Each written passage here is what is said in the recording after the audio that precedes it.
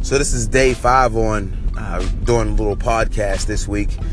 It's crazy. I never thought that I would even do this, but I always look at things as like being in the game or being on the bench. And when it came to voice and getting completely out of my comfort zone, I definitely knew that I was on the bench. And even though I was doing some pretty good things with the written word, some decent things with videography and photography, I know the one thing that I was really missing was voice. And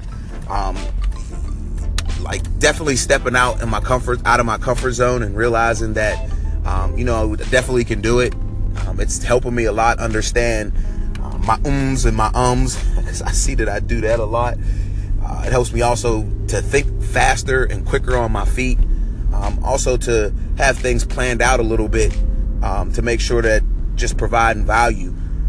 So there's a lot of different things that I'm learning as I'm doing this.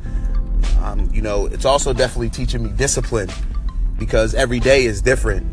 Last 4 days I've been able to get something out like pretty early in the morning, and today it's a little bit later in the morning, just depending on circumstances of things that are going on.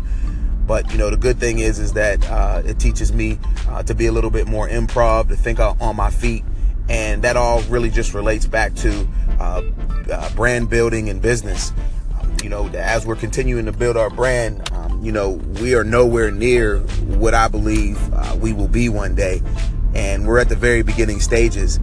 And, sometimes it's tough to just try to give advice or make suggestions when, you get caught on the financial standpoint of influence. And I'm definitely not where I want to be when it comes to, financially. However, I do have a lot of confidence in the fact that I'm a practitioner. I put things, put ideas to work. I try not to just talk about things and not do it. And a lot of the things that I'm saying or that I'm thinking about or what's going on inside my mind that I'm telling myself to do. So it's keeping me accountable. And, that's a good feeling, because, one of my goals was always to be able to gain and earn influence. So, whenever I do make suggestions or I do offer a piece of advice, that it just doesn't fall on deaf ears, and it's not just like, oh, you're just talking. I know the people that I look up to, that's the number one thing that I'm always looking for is, what have you done in order to be able to teach me? One thing I've always learned is, you can get full of knowledge. You can read a lot of books. You can listen to a lot of podcasts. You can chop it up with a lot of people and get all this information. And whenever it's time to have those serious conversations, those worldview conversations, those business conversations, you're just rattling things off. And I was such that person that I had all this knowledge and I could bait people into conversations, and then at the end of the conversation feel like this, I told you, or my point was so valid.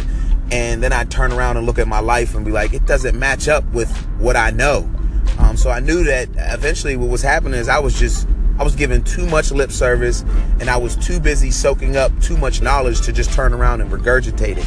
And the one thing about our minds is our minds do not know the difference of, whether something is really happening or it's just in your mind. If you think about like public speaking, a lot of people hate the public speaking or fearful of public speaking. So if I say, you're going to public speak tomorrow and tell everybody about your life, there's a certain emotional response that your body goes through, and you start thinking about all these different things that, it would be like if you're public speaking, how people will be looking at you, and, what would they be thinking about you, and your mind and your body go through all the emotions, and it hasn't even happened yet. So, that's the power of your mind when it comes to, what you're thinking and what's actually happening. And that happens a lot with people that are just soaking up a ton of knowledge. Their mind feels like because they read this book or they listened to this speaker that it's really happening in reality. All these different things that like they're actually, being put